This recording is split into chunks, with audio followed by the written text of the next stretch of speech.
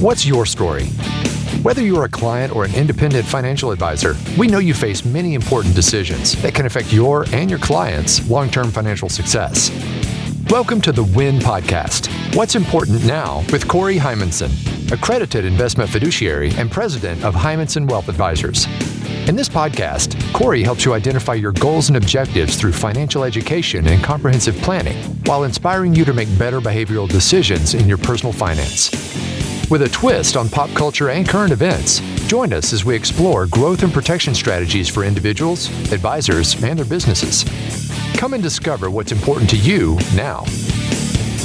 Hello and welcome to the WIN Podcast with Corey Hymanson. Corey, it is so good to be back with you. Yes, it is. Fired up. Glad to be here. Yeah. I am excited. Your podcast is out and the audience loves it, right? And so you have a nationwide audience and you're tackling some pretty good subjects.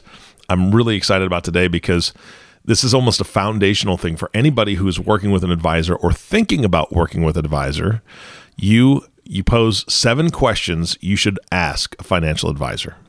Yes, these are 7 great questions that, I can certainly answer. But the point is, if you're looking for an advisor and you're out there kicking the tires, these are 7 questions you should ask anybody in this industry. Mm-hmm.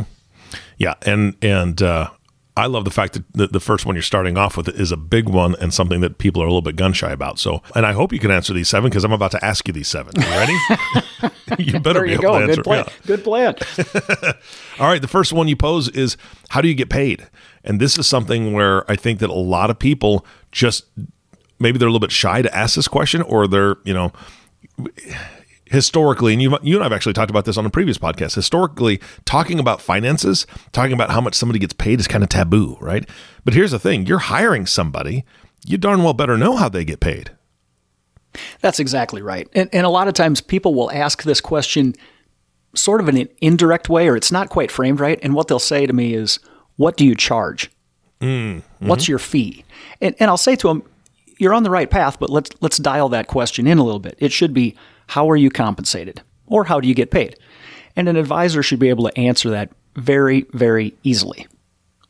Now, what you're looking for on the other side of the desk, the person that asks this question, you want to know if essentially the person you're in front of is going to try and sell you something, or if they're going to provide value to you day in, day out, and look out for your best interests.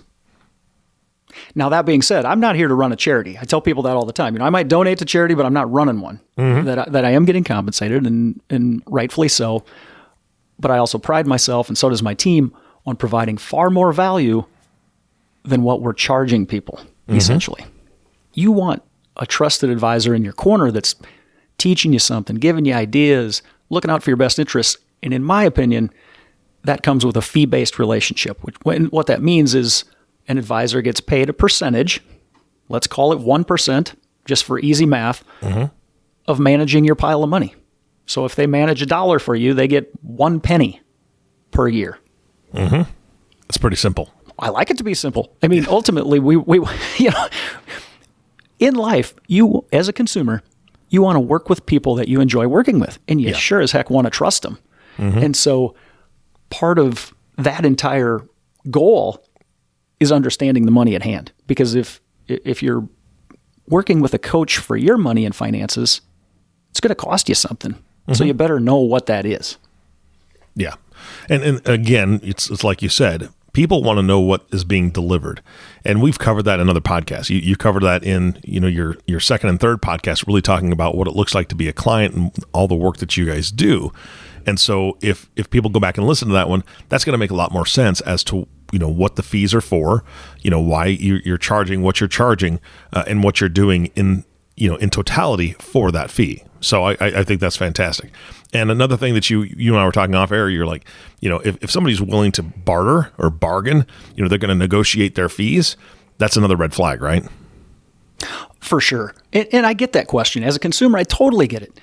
If somebody says to me, though, Corey, you told me what your fee is. I understand that. You got to get paid. Will you negotiate that down for me? Because I just like to barter things down. And I'll look them in the eye and I'll say, would you like me to provide half the value that I normally provide people? And they'll say, well, no, I want all the value. And I say, that's exactly why I do not discount my fee. nor should a good advisor. If the fee is the fee, that should be rock solid. Yeah. Yeah. If I need an attorney to solve something for me, and they quote me their rate, and I say, boy, I'd still like this done, but can you do it for half the price? I would hope that attorney would say, no, I'm worth full price, or a surgeon. If I got a major medical procedure, I'm sure as heck not going to try and negotiate the rate down. Yeah. My wife would love you because she hates negotiating. She hates to barter.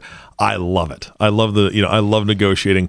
Now there are certain things that I don't negotiate with, and services like this are one of them. I wouldn't even attempt to, just because I know from my experience what the value you bring to the table is. However, in most, I'd say 90% of other situations, there's some bartering involved. And my wife she just walks away. She can't stay. She goes, we were down in Mexico and those guys are trying to haggle with me before I even pitched a different price point to them. They had originally said $50, and I was like, I don't know. Oh, I'll give it to you for $45. So then I start negotiating. She just walks off. She would pay him $50 and give him a plate of cookies if she could, because that's just how she is. Right. But yeah. Oh man, that's fun. Really, because cost is really only an issue in our world if there's a lack of value being provided. Let's talk about baseball. If I own the New York Yankees and I really want that player in free agency and I got to pay that guy $40 million a year, people might think, Corey, you are crazy. That guy's not any better than the next guy that bats in the fourth position. Well, let's connect the economic dots. If I bring in a big shot and he puts people in the seats, sells tickets, and then those people in turn buy concessions and they buy jerseys and hats and all this stuff, and then the TV network in the large New York market comes to me and says, boy, we really like the product on the field. We're going to pay you even more for the TV rights and the streaming rights. All of this stuff is connect the dots economics. Yeah. And that is exactly what I, as an advisor, do every day to solve things. Yeah. There's value to paying somebody what they're worth, whether that's a really, really big pile of money in professional sports or whatever industry. It comes back to value for cost. Yep. I love the second question that you've got here, and that is, can you explain complicated financial concepts in plain English? Which is a fantastic question. Yeah, I guess the first thing that comes to my mind is, why wouldn't I? Yeah.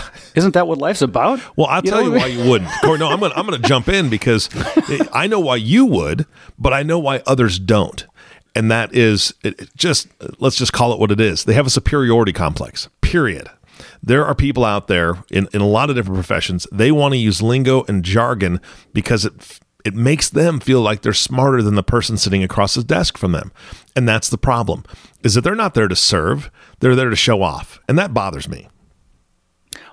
Yeah, you're spot on. And I even tie that into the best people in the world that you want to hang out with or trust are better listeners than talkers. Absolutely. And yeah, my goal in what I do, and I'll say this, I am really good at what I do, and so is my entire team, but I sure as heck never go into a meeting thinking I'm going to show this client that I'm smarter than them. No.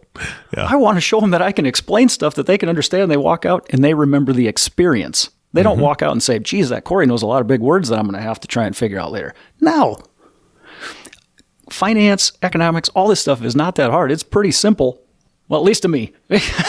But and I'm not bragging, but I'm like, by all means, we can simplify these things. It's no different than and we've talked about this before. If I get my car worked on at a mechanic's shop, I don't care what he did. Just kind of tell me what it costs and show me that it's working and I'm out of here. Yeah. Or if you buy a new phone and you need settings changed or internet to work or emails to come in, whatever. I mean, just help me at the store and I'll go on my way and do what I enjoy doing. Mm-hmm. Yep, absolutely. And I liken this to TED Talks, right? Because here's the thing, is if anybody has watched TED Talks before, TED Talks are full of professionals that are brilliant in their field, but the reason they're doing a TED Talk is because they can break it down for the common person that is not in the field. So they can explain a heavy-duty concept in ways that are very easy to understand, and that's what makes those stories so good, is that the entire audience can relate to it and go, oh, absolutely, that is so cool, that is so great.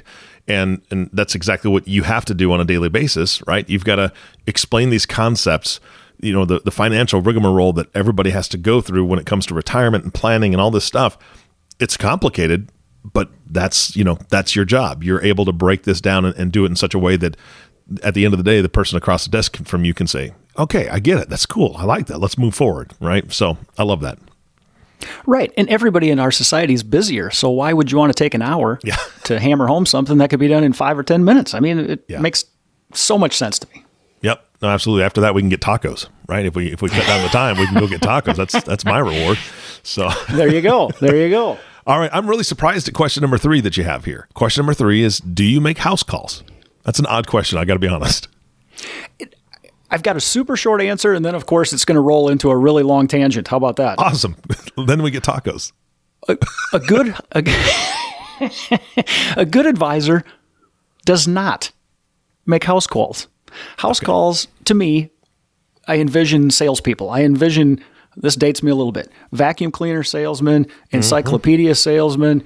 Maybe in recent times, is somebody coming to tell you they can spray your yard for weeds and fertilize it, and it's going to cost so much per square foot or whatever. I mean, what I'm saying here is, again, there's salespeople in the world and there's planning people.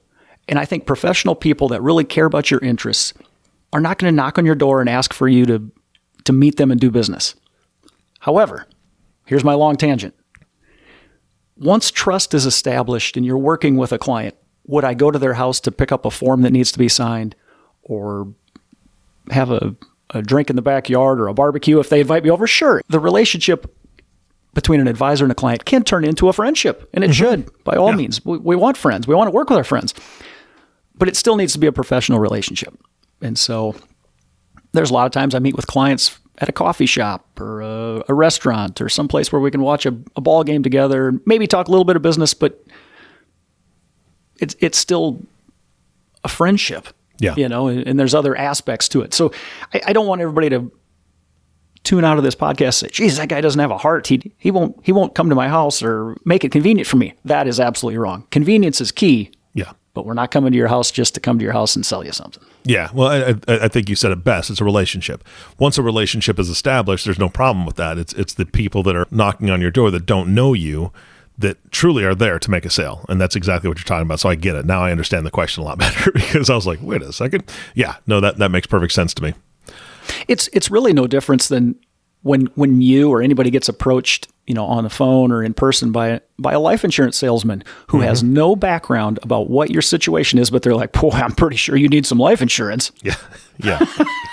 Isn't it funny how every episode I pretty much throw somebody under the bus? So I guess there's one right there. Well, I get to throw somebody under the bus too, because in the last probably 4 or 5 years, except for when COVID was really rampant, I had siding people at my door probably once a month. Hey, it looks like you'd use some siding. Okay, you can see that from the street. I get it. My siding's old. Get off my porch. It was one of those things.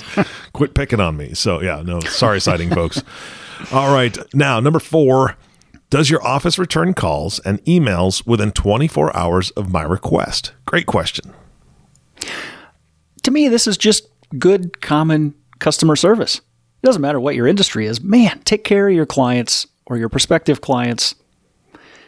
And the answer should be yes. I mean, if you have a properly staffed office, it's not that hard to return every call or every email every day. Now, even if you don't have the answer, return the call or the client email and just say, hey, appreciate the question. We're working on it. You will hear from us tomorrow or 2 days from now. Set the expectation. But that first step is so important because you will see who you're dealing with and how responsive they are to you down the road.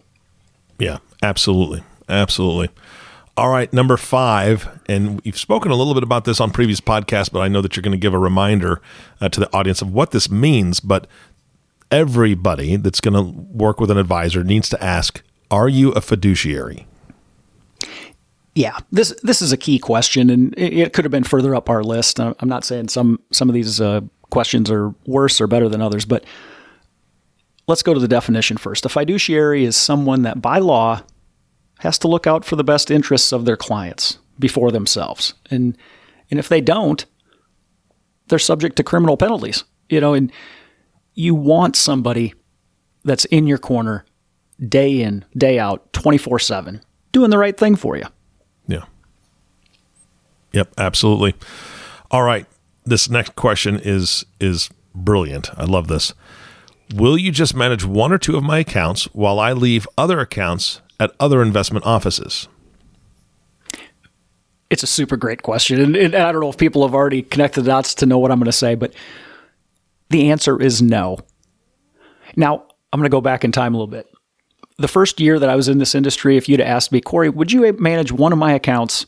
I'm going to keep the other one somewhere else just because I'll stay diversified and I like the other guy or gal, and that way everybody's happy. And I'd have said yes because I was new in the business and didn't know any better. But here's the problem. When you've got multiple advisors managing different pieces and they're not communicating together, you're going to get overlap of investments. You're going to get lack of diversification. You're going to get, you got too many people driving the bus, so you're not going to get a good outcome. Here's the other real thing, and I think I've talked about this before too, that if I know that I'm only managing part of your accounts, Eric, and somebody else is managing some other ones, I might try to take crazy risks with yours so that it performs really, really awesome. And then I can tell you, I'm the better guy, Eric. You should bring all your stuff here. That wasn't the right thing. You know what I mean? Yeah. The plan is the plan. It should not be a horse race of sorts of trying to beat the other jockey with performance, because performance is not really the ultimate scoring mechanism of success in financial planning. I'll say that again. Performance is not the number one driver of your success, Mr. or Mrs. Consumer out there. Mm-hmm. You want the plan that's for you and the one that's comfortable for you on a volatility standpoint and accomplishing what you want to accomplish. Yeah. Well, I liken it to this, and I think you touched on this slightly, but I've worked with advisors for a number of years, and I want everybody to picture their financial situation as a picture. And then that picture is broken up into pieces like a puzzle. And if one advisor has, you got a 500-piece puzzle in front of you, and one advisor has 100 pieces, and another advisor has 100 pieces, and your brother-in-law has 100 pieces, and so on and so forth, there is no possible way that picture will ever be built. Your retirement goals, your retirement picture will never be complete and work together because they all have their own pieces. And then on top of that, they don't even know what the overall picture looks like. Each one of those individuals can't possibly know what the overall picture looks like because they've only got a portion of it. So how are they able to give you the best picture of what's to come when they've only got 100 pieces? They got some edge pieces. They got some pieces that a dog chewed on. They got some pieces that just probably belong in the middle and they're just blank. Who knows? It's confusing. Right. It honestly, it's just like putting a puzzle together with your kids. Somebody's going to take a piece and they're going to put it in their pocket because they want to be the last one to put the puzzle together. And then pretty soon, where the hell did the puzzle go? Nobody knows where the piece is. It went through the washing machine. That's happening, right? It's in their pocket, and then they forget about it, and they've got a frog in there. It goes in the washing machine. The frog's toast. The puzzle piece is disintegrated, and then there's a puzzle with just one missing piece. Yep. And what you've just described is one of the coolest visuals that's locked into my head, because when I have this conversation with a prospective client and I explain what you just explained, and I say to them, we manage all your assets in your plan, or we manage none of it, and then you should go somewhere else. Yeah. And the light bulb comes on and their eyes light up and they get it.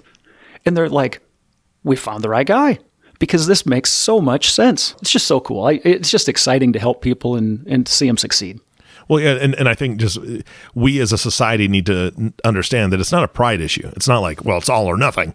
It really is all or nothing, because that's the future for you is everything, right? So that's all. It has to be put together the right way. So no, I think that's fantastic. Now we're getting to our last question. Are you ready? I am. This is a tough one, right? I mean, not a tough one. I know you know the answer, but this is something that it's hard to talk about, or it's hard for a consumer to ask this question because, again, it's almost one of those taboo type questions. And that's, do you have a continuity plan? Or let me break it down for you. What happens if you die tomorrow, right? If you're my advisor, what if you get hit by a bus? That's a concern to me. So the official way would be, do you have a continuity plan? Yeah, this is a great question. I think a lot of people don't think of it, or I shouldn't say that. They think of it, but they don't think of it until their advisor's quite a bit on the tail end of their career. Mm-hmm, true. Now, where I'm coming from on this, I'm an independent advisor, which means I can work with any investment platform in the country. I'm not built into a big network. I'm not an employee of a large wirehouse name company. I'm running my own business. So continuity is very, very important for the value of my business, but especially for the value provided to clients. Because you're right. What if I don't show up to work tomorrow? My clients might be thinking about that, but they should ask me. Now, my situation is a little different. We've got other advisors. We've got an ensemble. We got staff. It's a bigger operation, but there are a lot of advisors like me in this country that might just be one advisor, maybe one office staff person, kind of a small operation. But what does happen if they don't show up for an extended period of time, if it's a disability situation or death? There needs to be a plan, because otherwise, Mr. and Mrs. Smith or Jones or Wilson, if suddenly their advisor's not there, nobody's returning their call, who's watching their money? This is a big deal. We put a plan together because we want it to last multiple generations. Well, it should last multiple generations on the office side of that equation too, for the people that work in that building to work with the clients. Yeah. And Corey, I've got a story for this. I learned this the hard way with my accountant, actually. And a great guy, wonderful man, but he was a sole proprietor. He was just a single guy. And I did not ask that question. I didn't ask the question, what if? And one year is quite a few years ago now, but one year we had met in his office. I gave him all my paperwork. He seemed a little off, but still maybe just having a rough day or whatever. Got all of my stuff to him and left the office, high hopes, so on and so forth. And, as a small business owner, he was helping me out with all of my stuff. And about 2 months later, I get a phone call and he's like, "Hey, I need you to bring in your paperwork." Like, we already did. I already brought that in. No, for this year. No, I already did. And I looked back on my calendar. We met such and such time and this day. And he's like, "Oh, well, I'm pretty sure you didn't leave it." I'm like, "Okay, I'll take a look." But I knew that I had, and then a couple weeks later, and I called him, no answer. Ends up that he had actually begun to have some onslaught of dementia. And we really got in a bind because of that. And I don't necessarily blame him. I blame myself. I mean, it was my fault. But at the same time, he lost all sorts of things and he just shut down very quickly. He went downhill very, very quickly.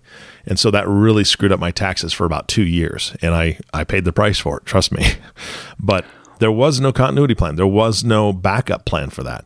And I just didn't even think about it when we had worked together for a few years already. And he was always really prompt and on time. And all of a sudden it just went downhill because you see him, once a year. And so all of a sudden in that year's time, health degenerated a bit. And next thing I know, I have no accountant. I have none of my paperwork from that year. My receipts are gone and it's just a mess. So I thought that was a great question. And I learned the lesson the hard way. So I'm hoping the listener says, oh, even though it may be a little bit morbid to ask, hey, what happens if you kick it? You got to ask that question. Right. Yeah. And, a lot of life lessons are learned from situations like this or when you lose money on something, quite honestly. And, oh, yeah. and the point of what an advisor or a good coach in finances does is, try to encourage you to avoid missteps. And we talked about this in the last episode of the podcast, that there are storms that are going to come in life, but sometimes we can avoid them. Mm-hmm. With a little bit of planning or the right questions, it simplifies the situation. It maybe helps you avoid a situation you could have avoided. So. Yep. And you'll never guess who scans all his receipts and documents now to keep them in the cloud in case the physical copies get lost. There you go. See? Yep. Progress, not perfection, I'm learning. Progress. So that's good. That's super good. That's super good. Yeah, absolutely. Well, there's one question that's not on your list, and so I'm just going to add it on here because it's just from me. Corey, would you go out to tacos with me? Are we talking soft shell or hard shell? That's your choice. I mean, I'll do probably some hard shell tacos just because I love that crunch, but I'm not picky when it comes to that as long as we're having tacos.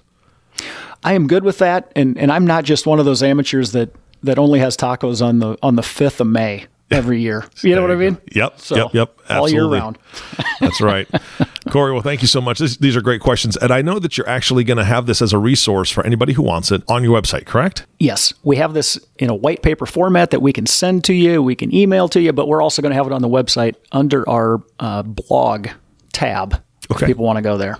Perfect. All right. It's a great thing to be able to print off and have those questions ready, whether you're meeting with Corey or you're meeting with somebody else. That's why he does this, educational purposes. But if you do want to ask these questions of Corey, or maybe you're working with an advisor that you never ask these questions to and you want a second opinion on if they're doing the right thing, Corey's open to it. Corey, how do they get a hold of you?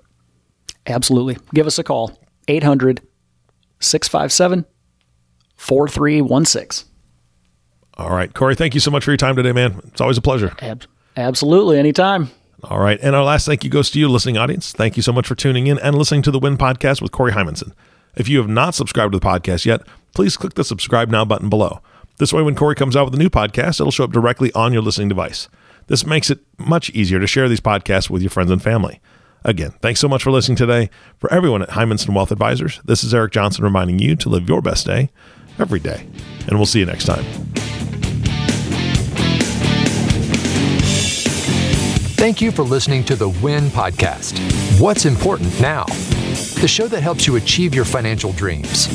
To ask questions about topics covered during the show or get a copy of Stop Doing Dumb Things with Your Money by Corey Hymanson, visit www.hymansonwealth.com or give us a call at 712-472-3867. Don't forget to click the follow button below to be notified when new episodes become available. Securities offered through Securities America Inc., member FINRA SIPC. Advisory services offered through Securities America Advisors Inc. Hymanson Wealth Advisors and Securities America are separate entities.